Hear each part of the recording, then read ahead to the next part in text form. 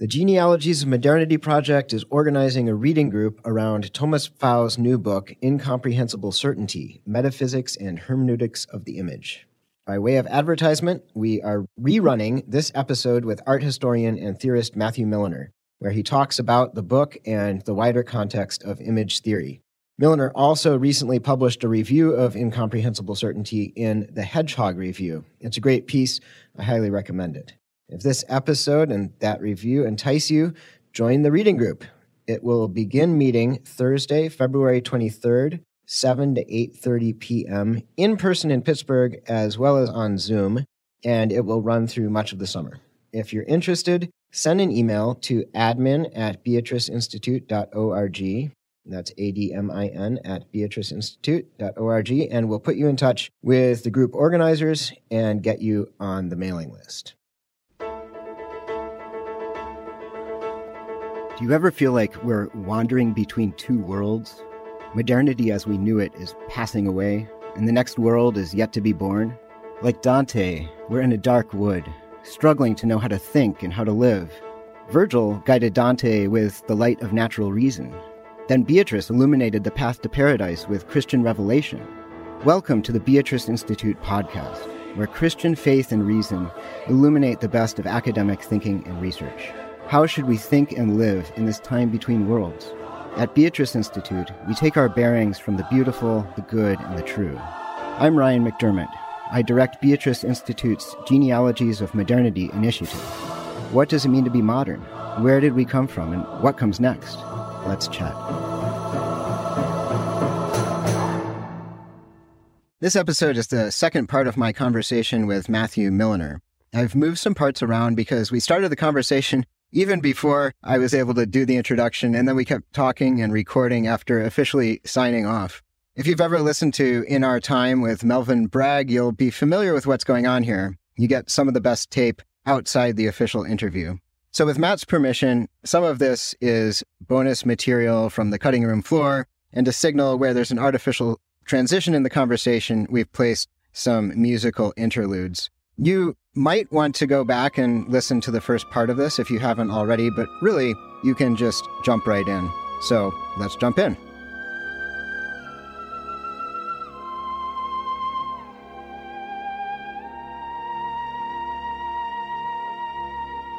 Great. And in all seriousness, if you want to, I just finished Thomas Pfau's new book, Incomprehensible Certainty. If you want to talk it's tour de force. It's like the positive answer to Minding the Modern. And so if you want to talk genealogies of modernity, I'll do whatever you want. You ask whatever. Okay, fantastic. Yeah, no, I have not. I just saw that it came out, but I haven't gotten it yet. It's magnificent. Yeah. I feel like I finally understand Minding the Modern, which was the first kind of real genealogies of modernity kind of initiation for me. And now that book's here, it helps me understand my discipline, and I can easily tie it into this. Fascinating. So tell me how it complements or completes Minding the Modern. Yeah, so essentially Minding the Modern it's a critical project. And I think what I realized in going back over it is he attacks the nostalgia critique of people who appeal to a Platonist Christian metaphysics as itself beholden to the progressive narrative of modernity. So insofar as you say, hey, John Milbank is nostalgic, you are betraying the fact that you are caught in this chronological sequence that you don't think one can return to. And I was always stunned by Louis Dupre, who says in Passages to Modernity, you can't go back. And I'm like, why can't you?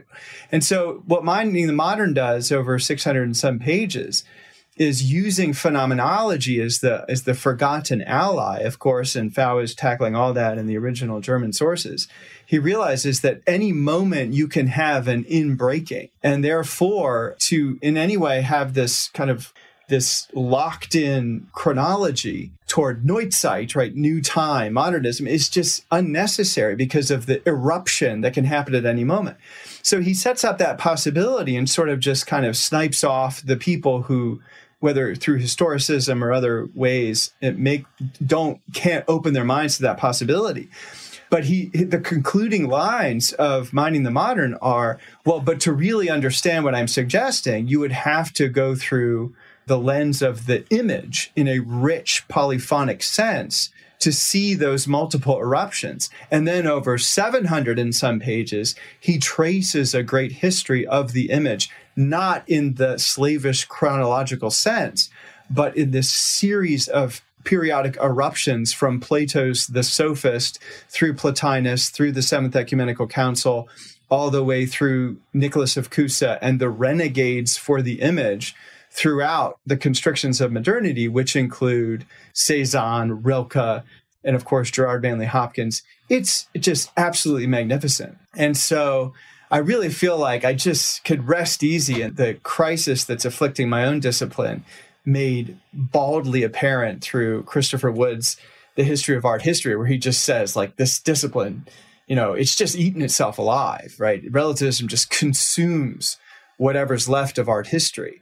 And he actually, believe it or not, in that massive book, he says you have 3 exit strategies: Gnosticism, Hinduism, like real Hinduism, or, I kid you not, the theology of Karl Barth.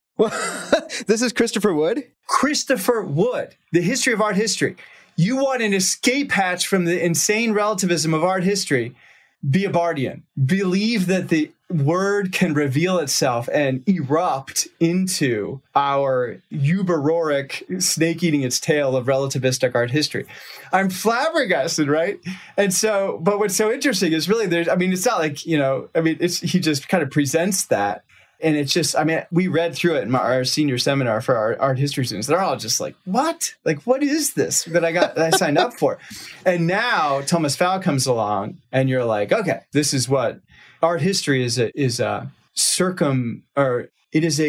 discipline that puts one in touch intimately and consistently with this inbreaking of the image, which is why John Ruskin is so crucial and why the history of art has sort of had to exile him, because he's just too close. He's too personal. And he emerges as one of the heroes of Fowle's narrative.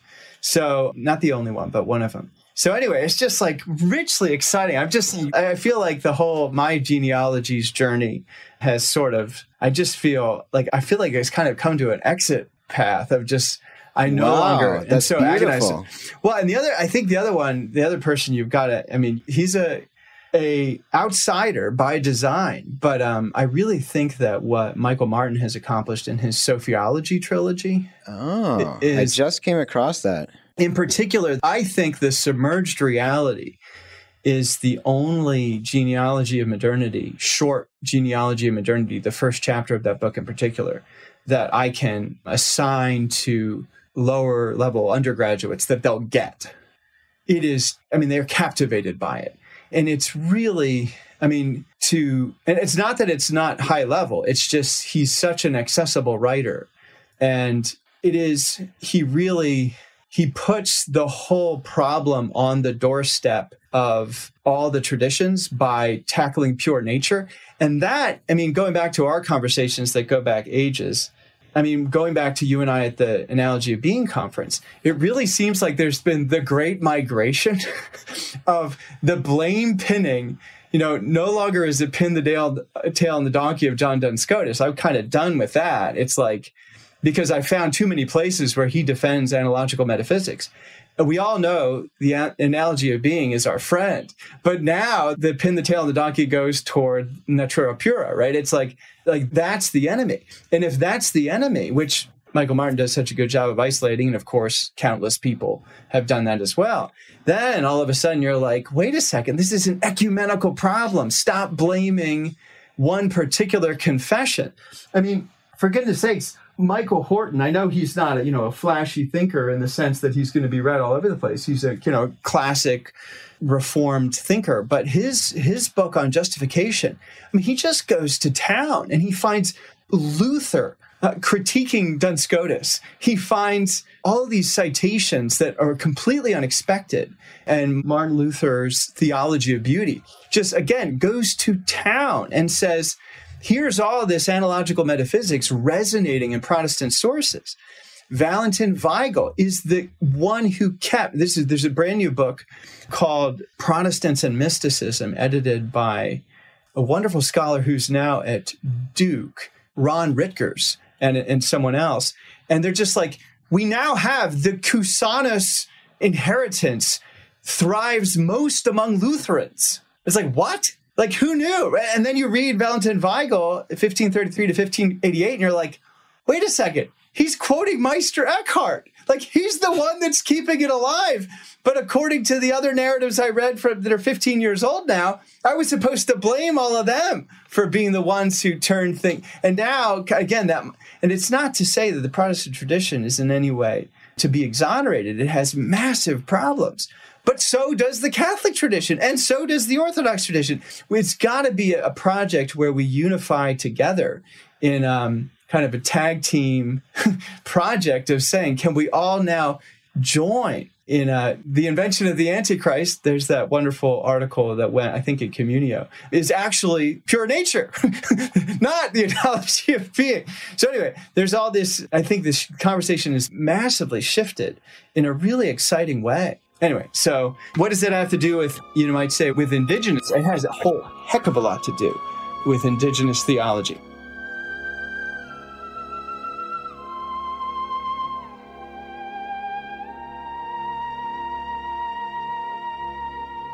And I was going to a conference in Edinburgh and then giving some talks in St. Andrews.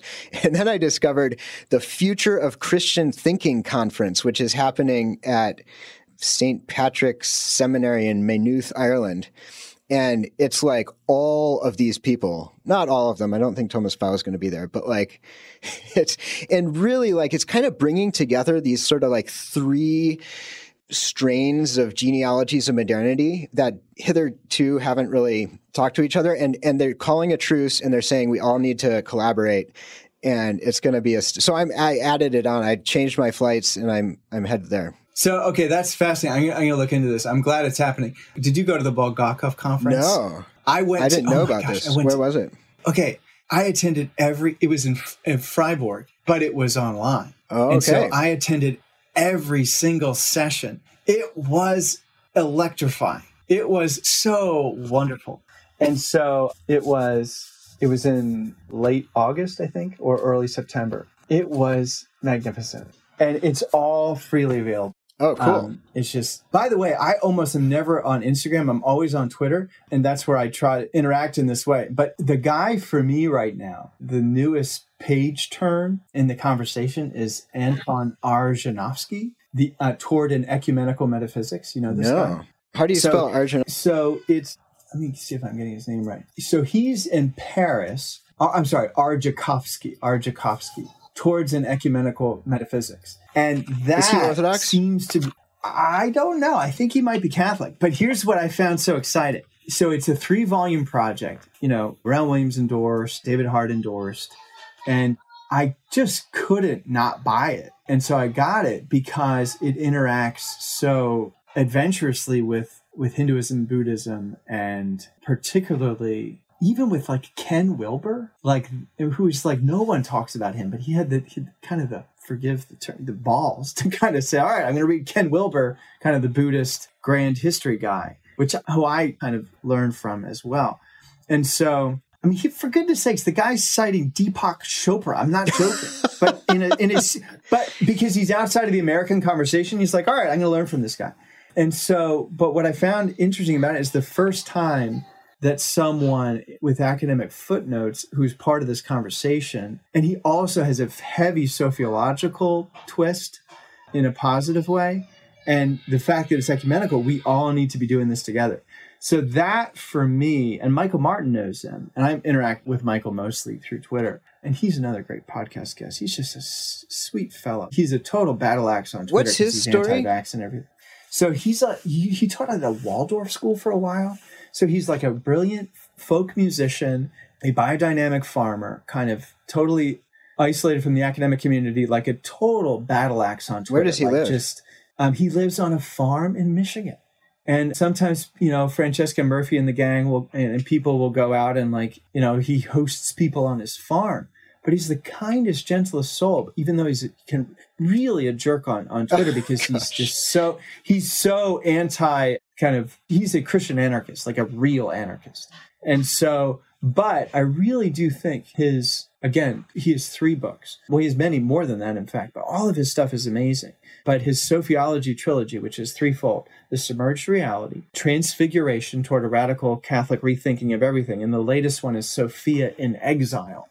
And it's really, I think it's just, he's in the Milbank Hart crowd, but I find he's the most accessible sociologist I know of. And he knows Antoine. So anyway, he feels kind of a little bit on the outs because I think he's so radical that some of the Catholic people kind of dismiss him. So another person to keep in mind.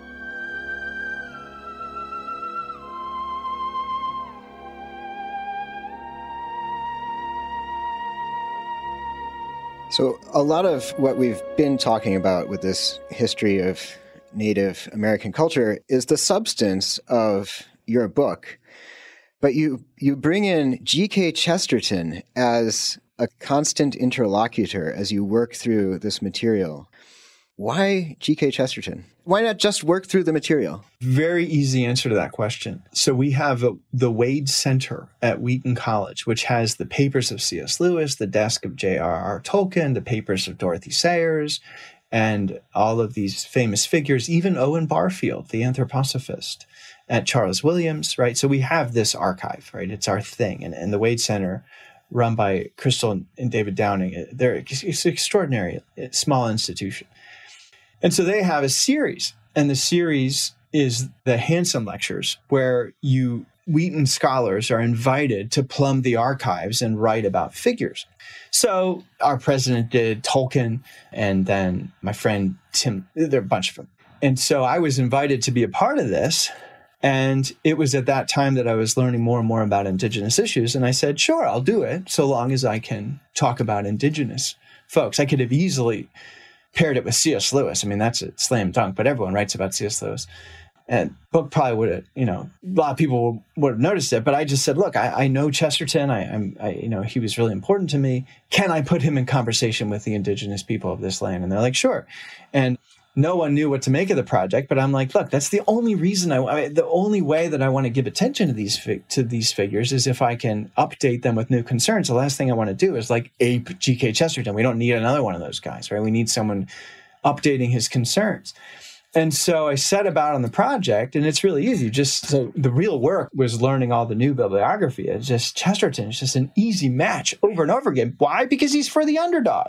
He's responding to H.G. Wells, who is the Yuval Noah Harari of his day, saying, stop it with your ridiculous progressivism, right? That's who he was. He's like, you're saying the world is just advancing. We've left disease behind. We left war behind, right? Harari said these things before COVID and before what we're experiencing. I'm glad he's now trying to update his data, but nevertheless, for goodness sakes, Homo Deus, Chesterton was faced with that. And so instead, he writes The Everlasting People to put Christ at the center, the suffering servant. And of course, Chesterton is famously for the underdog. And in his visits to America, he says, I wish I could attend more to the Indigenous people. I know that Chesterton is unfashionable. For a while, he was fashionable. He'll probably be fashionable again because, what's interesting, I mean, he never bored me, which I was expecting to be bored by him. But he just didn't, because once you put him in contact with the Indigenous people, and like, but isn't he problematic? Like, yes, he is. I'm well aware of that. But it's also a richly complicated conversation.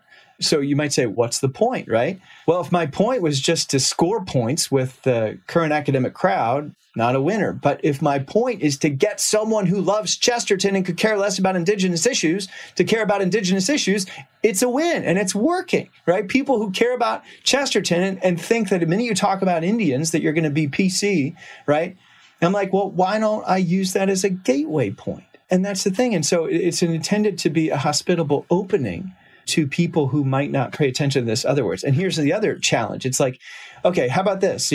How about you write about race without talking about wokeness or critical theory or white supremacy? It just, as a mental exercise, I'm not afraid to talk about any of those things, right? But the minute I say those words, everyone's like, oh, hackles are up. Oh, either what team are you on? I don't want to approach it that way. And so instead of going to critical race theory, which I can do, I don't have a problem with it. I'm aware of it. I'm trained in that ethos. Instead, I said, why don't I go to Indigenous myth instead? Why don't I let Indigenous mythology inform the history of racism in this country. And that was what the attempt was to do, is to really take indigenous myth of the Thunderbird and the Mishi Peshu and let it inform the history of racism. And frankly, I find it a lot more humiliating as a descendant of settler colonialism. I found it a lot more challenging. And it forced me to plumb my own ancestral history. And those discoveries were not pleasant. My wife jokes, you were depressed for a week when you found this stuff out, right? You were mopey because you're like, gosh, this is horrible. What my ancestors participated in. Did I demonize them? Do I villainize them? No, I don't. I have more sympathy and compassion for them. But I know the truth, right? I know the truth about what happened in the conquest of this territory that they were beneficiaries of, right? And it's just one of those things where, again, it's not that I can't talk in the ways that people want to communicate and the kind of things that get talk show hosts animated, right? I can do that. But my attempt was to circumvent all of that and say, let's do it this way. I would love, I'm not going to do this, but it would be so interesting, play the experiment forward, John Ruskin and the Arapaho, right? Or, John Henry Newman and the Pueblo. I mean, wouldn't that be cool, right? Wouldn't it be exciting to say, here are thinkers that everyone knows about and talks about and thinks about. Now let's put them in touch with these people. In both of those, you would find surprising contact points. So that's the idea. But again, the problem is it takes so much explanation. And trust me, the press was like, I don't know if this is going to work. I don't get it. No one got it, right? Even after I gave the lectures, like, what? What are you doing? And I'm like, just trust me. This is going to work. Anyway, who knows if it works? It works. It's written now. I think I was skeptical as well, and I came away really convinced. So, oh, good. I'm so glad. Yeah. You do talk about the subject of your, let us say, more squarely academic work in art history. It comes up in this book, and specifically in Our Lady of Perpetual Help. I grew up in Salem, Virginia, and basically catty corner from my house was Our Lady of Perpetual Help Catholic Church. And oh, really? Yeah. And I was hunting for her all over Virginia. I wish I knew that. Yeah. Yeah, still there. And I regularly attend daily mass at St. Paul Cathedral in the Oakland neighborhood of Pittsburgh. And there's fairly new, I think it was acquired within the last 10 years, massive icon of what you taught me to recognize as Our Lady of the Passion or Our Lady of Perpetual Help. I had not realized that is who that was. And I had not realized the history of it, which is Roman Catholic crusaders wiping out the Orthodox inhabitants of Cyprus. And Our Lady of the Passion is written as a lament of this atrocity. But you have this fascinating concept then in the book of activation. So you said, what if we activate that history in this icon? And that was a fascinating way to come at history. And maybe it has something to do with the inbreaking of the past that you said Thomas Fau's work enables. Say a little bit more theoretically expand on how we can activate an image or activate the history of an image. Yeah, and again, I think, what Fau would say, it's not even of the past, it's of the invisible behind the visible, right? It's because what we're talking about breaking in is not past. It is ever present at any moment, at any time. What is required is simply enough reverence, wonder, and patience to permit the saturated phenomenon to saturate and for one to at least be present enough to attend to the conversion of the gaze. Right, exactly. And so the idea being that when this history, and Pius IX almost certainly did not know this history. I don't see how he could have known it. And some of you may be asking, why am I mentioning him? The great Pio Nono, the great Ultramontane Pope par excellence, the defender of tradition, the Pope that all the trads would appeal to as the height of papal supremacy. He's the one who spreads this icon around the world. By the way, referring to her as Virgin Priest. And that source checks out. Trust me, I know I pinned a lot on it in this book and I dug, and it is He says it in a preface to a book on the sacerdotal Mary in 1875, right before he dies. And the fathers of the church have rightly called her the Virgin Priest. And immediately after that, it got a lot of attention. And then it was aggressively suppressed. That devotion was not permitted. In the early 20th century, it was tamped down. But the cat's out of the bag. It's like one must reckon with that. How one reckons with that there are a variety of strategies. But the argument I make in the book is that the Virgin of the Passion / Our Lady of Perpetual Help, which is the name she gets under Catholic auspices, is the single most popular and pervasive instance of Mary. Everyone hears that and you get nervous. It's like, no. I'm referring to it is ubiquitous in mainstream, not heterodox Christian sources. So that's a whole other story. But activating the icon, when one understands the history, which Pius IX would not have understood because he didn't have the scholarship that we have to realize it emerges as a result of Crusader conquest of Cyprus, we have to remember that Pius IX, he's also losing territory, right? He also wants to claim and hold on to his rights, that is, the Papal States, and those are being taken from him. And he has to come to terms with that. And so unconsciously, perhaps, or maybe I don't need to just appeal to the unconscious. I'm a Christian thinker. I can appeal to perhaps the Holy Spirit, right? Is gravitating him toward the icon that can help him attend to this reality that is inevitable. And we all, in retrospect, celebrate, I hope, the constriction of the Papal States to Vatican City, right? But that is happening, and he needs some help. And he intuitively gravitates toward an icon that is not a symbol of conquest, but of passion, of the loss of territory. And, again, it's funny, you mentioned you grew up a kitty corner from it. It's like, I'm not surprised because I'm tired of surprise. Surprise is sort of it's a condition of the soul that is, it can be wearisome. And so one final one settles in, and so one settles into kind of beloved expectation. Like, of course, Ryan grew up across from it. Like when the Ukraine war started, of course, Our Lady of Perpetual Help shows up in a bomb shelter in Kiev. Of course she is. Like when I saw that on my Twitter feed, I'm like, of course. Where else is she going to show up? And of course, the Russians are using a militarized Virgin Mary to try to endorse this war, as Mary has always been used. And of course, the Virgin of the Passion would emerge as the response to the conquering violence of neo-imperialist Russia. By the way, I don't want to forget to say this. In Pittsburgh, you know this well. So Maksovanka, you know what I'm referring to? Oh, yes. It's beautiful. Oh, gosh. I mean, that...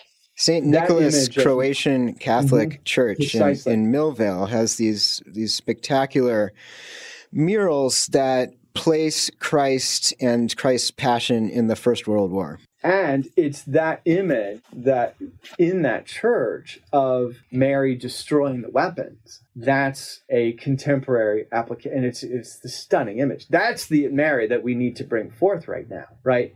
Not a militarized Mary to counter the militarized Mary, but I think that Mary that transcends. But it just so happens that the Virgin of the Passion is first, right? And so in the book, the real book, I tell the story going all the way back to how the miracle of her surfacing in the twilight of Byzantium and how she became an emblem of military defeat, not military. So she's like the anti-Putin Mary, right? And she has presence in Moscow, by the way, and she really does. But in the book, I tell the long case, but in The Everlasting People, I simply applied it to indigenous history, which is the easiest thing to do. Because, of course, the indigenous people are losing their territory, and this is a protest of sorts. This is a lamentation. And I just found her everywhere amongst the indigenous people. And so it was like shooting fish in a barrel. It's like you go to a place of settler colonial violence, and there's an OLPH church, and you're like, of course, you just, again, that just settled expectation. Like, I mean, I remember driving to the Black Hills and I had my, you know, this feeling, like your advisor's voice in the back of your head. Why are you studying things that are not your specialty, right? You have that voice. And I get off of we got the kids in the car, and I get it, of course, in Wall Drug, the great stop on the way to the Black Hills. And I go in, and there's a whole church dedicated to Our Lady of Perpetual Help. Really? Inside Wall Drug? In Wall Drug. I missed that. And I'm just, I know. It's like in Wall Drug, right? There it is. And I'm just like, okay, maybe this isn't irrelevant. And it was this like slow exiting from the academic silo of your specialization, which of course you should never leave, or then you won't be a good scholar, right? It's like you slowly get up, and you're like, and then you look in both directions. You're like, oh, no one cares, and then you keep leaving, and you go into this other realm, and you humble yourself before the history of a scholarship that you need to learn about. And lo and behold, she was there. Wow. Wall Drug also has a small, I guess, museum or exhibit that is all these black and white photos of U.S. cavalry. And I think that some of it is from early Western films. And so there are these native tribal actors, essentially, or extras. And what they're acting out is the violent conquest of that very territory. Yeah, and so that's troubling. I'm sorry to hear that. But I will say that there was a humble little exhibition when I was there. It wasn't in Wall Drug itself. It was just an attempt to response to that. And it was simply a Wounded Knee museum. And I walked in, and this just tender, God bless him, this just tender, silver-haired boomer white guy, just hands me a, turkey feather painted like an eagle feather with a little Wounded Knee sticker on it, and just said with sadness, yeah, you need to know this history. And I was just like, oh, I still have the feather. I was like, thank you. And I walked through, and it was harrowing, right? And of course, I knew a little bit about it. I learned more. I visited the sites. And so, there is a tender, mournful counter-expression to that, which, of course, is the Pine Ridge Reservation itself in comparison to the Black Hills. Gosh, what a horrible... it's funny. In the Black Hills, like 1980, the Supreme Court, 8 out of 9. Yeah, it was stolen. Shady dealing. America should give it back. And they gave it back in financial form. And the Lakota said, we don't want the money. We want the land. And it's been sitting, accruing interest ever since. That's the status of the Black Hills right now. Are there any updates on the status of Wheaton's property in the Black Hills? Oh yeah. That's part of why I wrote the book, is I wanted to, have an honest kind of assessment of this. So the concluding chapter, I wrestle with the Black Hills, and, some agitated undergraduate, and I don't blame him, will say like, oh, stolen land. We're on stolen land. I'm like, well, are we? In Illinois, Second Treaty of Prairie du Chien, 1829, the Anishinaabe sold this land as they sold Chicago with the Treaty of Chicago. Now, I do my research there, and I talk to my friend John Lau, and he'll be like, yeah, don't tell me that we were duped. Like, we did the best we could. I'm Potawatomi. My ancestors did the best they could, and the circumstances delivered to them. And they weren't ideal. I think it was perfect conditions, but it's a legitimate sale.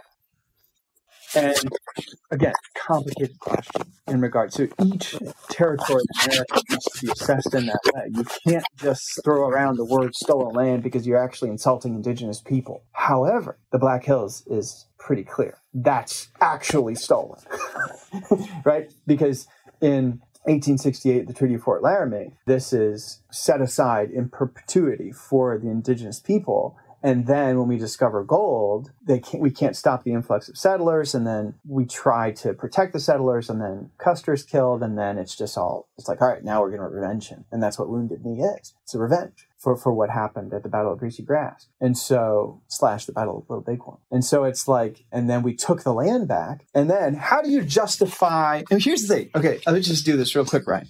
Okay, so if I was to move into your house and just eject your family, and I didn't want people asking questions, I would just have like my family. I would like replace, put my pictures where your family's pictures were. And like, just all the McDermott regalia would be like tucked away, and it would be like Milliner land. Like I'd be really aggressive about that. So you see where I'm going, I'm sure. Mount Rushmore. How about yeah, exactly. But it's not just Rushmore. It's Independence Hall, a replica slapped in the middle of the Black Hills, which is one of the weirdest monuments. It's Reagan and Kennedy. There's like fake little Mount Rushmores as you drive through the Black Hills as well. It's bronze statues of all the presidents through Rapid City. For goodness sakes.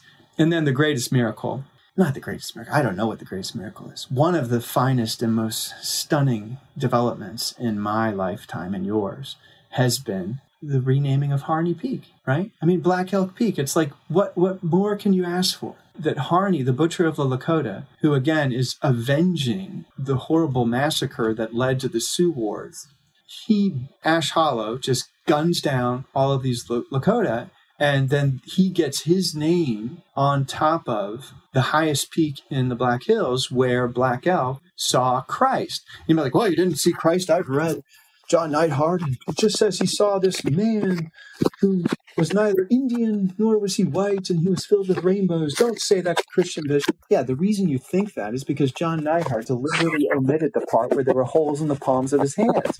Why? Because John Neidhart was a lit professor who didn't want a non-exotic Christianity to intrude upon his cool, epic experience with Black Elk. I know Neidhart is a complex figure. I should be more respectful of him. I understand that. But when you literally bury the fact that Black Elk saw Jesus, it's a little bit troubling. He wanted an exotic, non-Christian Indian.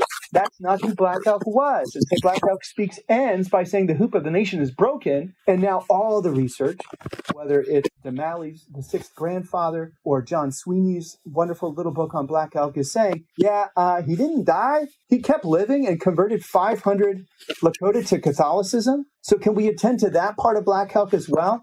And that's what I mean by one of the greatest moments that we're living in, is the miracle that goes for Black Elk canonization, is that was true in South Dakota Register, that it's now called Black Elk Peak. Hallelujah! I know it's Lent, but those of you listening, it might not be. So I'm going to say it. Hallelujah! Oh my gosh, that's incredible. And that happened. And it's so anyway, so the question is, Wheaton, what are we going to do about it? Well, you might say, our institution is dragging their feet. They're never going to do anything about it. And you have a campus there? Is that? Yeah, we have a small patch of land. And I had a board of trustee call me. They're like, talk to me. We need to think this through. And I said, absolutely, let's talk. So when we went to Pine Ridge, we went to Oglala Lakota College. And so we were staying at the Black Hills. We drove the van down there, and we got, and a woman there told us the history of Wounded Knee and about Harney, who my ancestors are connected to. And I tell the story in the book, which is why it was such a gut punch to hear that. And she said, well, she told us the story, and we just looked at her with horror, and we're like, wait, but you're Lakota, and you've got this like land here at Pine Ridge, but the sacred land of the Black Hills, we're a kind of suburban Illinois college. We own it? And she looked at us without a word, and her look said everything. And we were just like walked out of there like stunned. And we're like, what do we do with this? Now, granted, I mean, I'm not saying it's villainous. I'm not saying that every single person who has a home in the Black Hills needs to be evicted today. You know, there are creative solutions and ways to think through this. But what happened was I kid you not, we got back in the van, and we had just gone to a Lakota radio station. And so I turned on the radio, and there was, we had a long drive ahead of us, and I just found this like gospel station and was listening, for 30 seconds to this preacher. And he was preaching from the Gospels about Jesus saying, giving away everything you own. And I joked to the students in the van, I turned it off. I said, well, we better turn that off. If we're a Christian college and owns land in the Black Hills, that might intrude upon our possessions, and that's the thing. And so I told, and I think that, there's a great book. I mean, here's the issue. Who do you give it back to, right? Because the Lakota weren't always there. They were pushed in that direction. And so and I don't think I'm speaking out of school here, right? Like, these are open dealings. We've got to have these conversations. And so what I recommended, and I don't know what's going to happen, but I want to respectfully make these suggestions, is the way forward is a partnership with Oglala Lakota College, and say, look, how do we work together here? The land is used well by Wheaton College. We honor it. We let it lie fallow. We use it for educational purposes, for geology, for, the very experiences that I just described to you are possible because of the small little patch of land we have there. And so, but of all the places that should be thinking creatively as to how to move forward, owning a little place of the heart of all that is, according to Lakota cosmology, we need to think creatively. And that's what I hope we're going to do, right? Just like I hope we can have interesting conversations about why the Winfield Mounds is called the Winfield Mounds. These are all local questions. You go up to Ontario, to the Great Bruce Peninsula, right? These are, the people on Manitoulin Island have to ask that question in an entirely different way.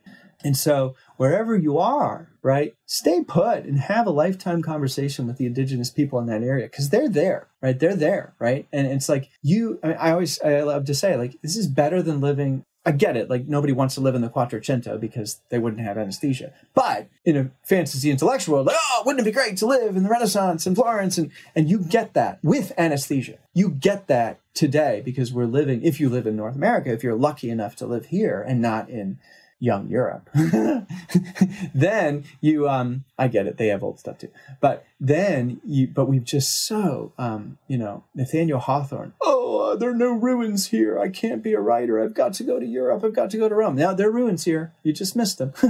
And so the beautiful thing is that you're living in a Renaissance, right? You're living in an awakening of a millennia old culture that is coming to life before your very feet. What part are you going to play in that? I think the Christian faith helps you with that journey. I don't think it hinders you. I think it, properly understood, means that Christians should be the first in line to ask these rich questions. And so I dragged Chesterton along to ask them. That'll be a great way to end the actual podcast. Thanks for listening. If you appreciated this episode, please rate and review us on your podcast platform of choice. We love to hear from listeners. Chat with us on Facebook, Twitter, or Instagram. You can also learn more about our programming at beatriceinstitute.org. That's Beatrice Institute, all one word, .org. And if you are a university student or faculty member in Pittsburgh and would like to be involved locally, check out our Fellows program and get in touch. This episode was mixed and mastered by Yellow Music and Sound. Until next time, I'm Ryan McDermott. Go with God.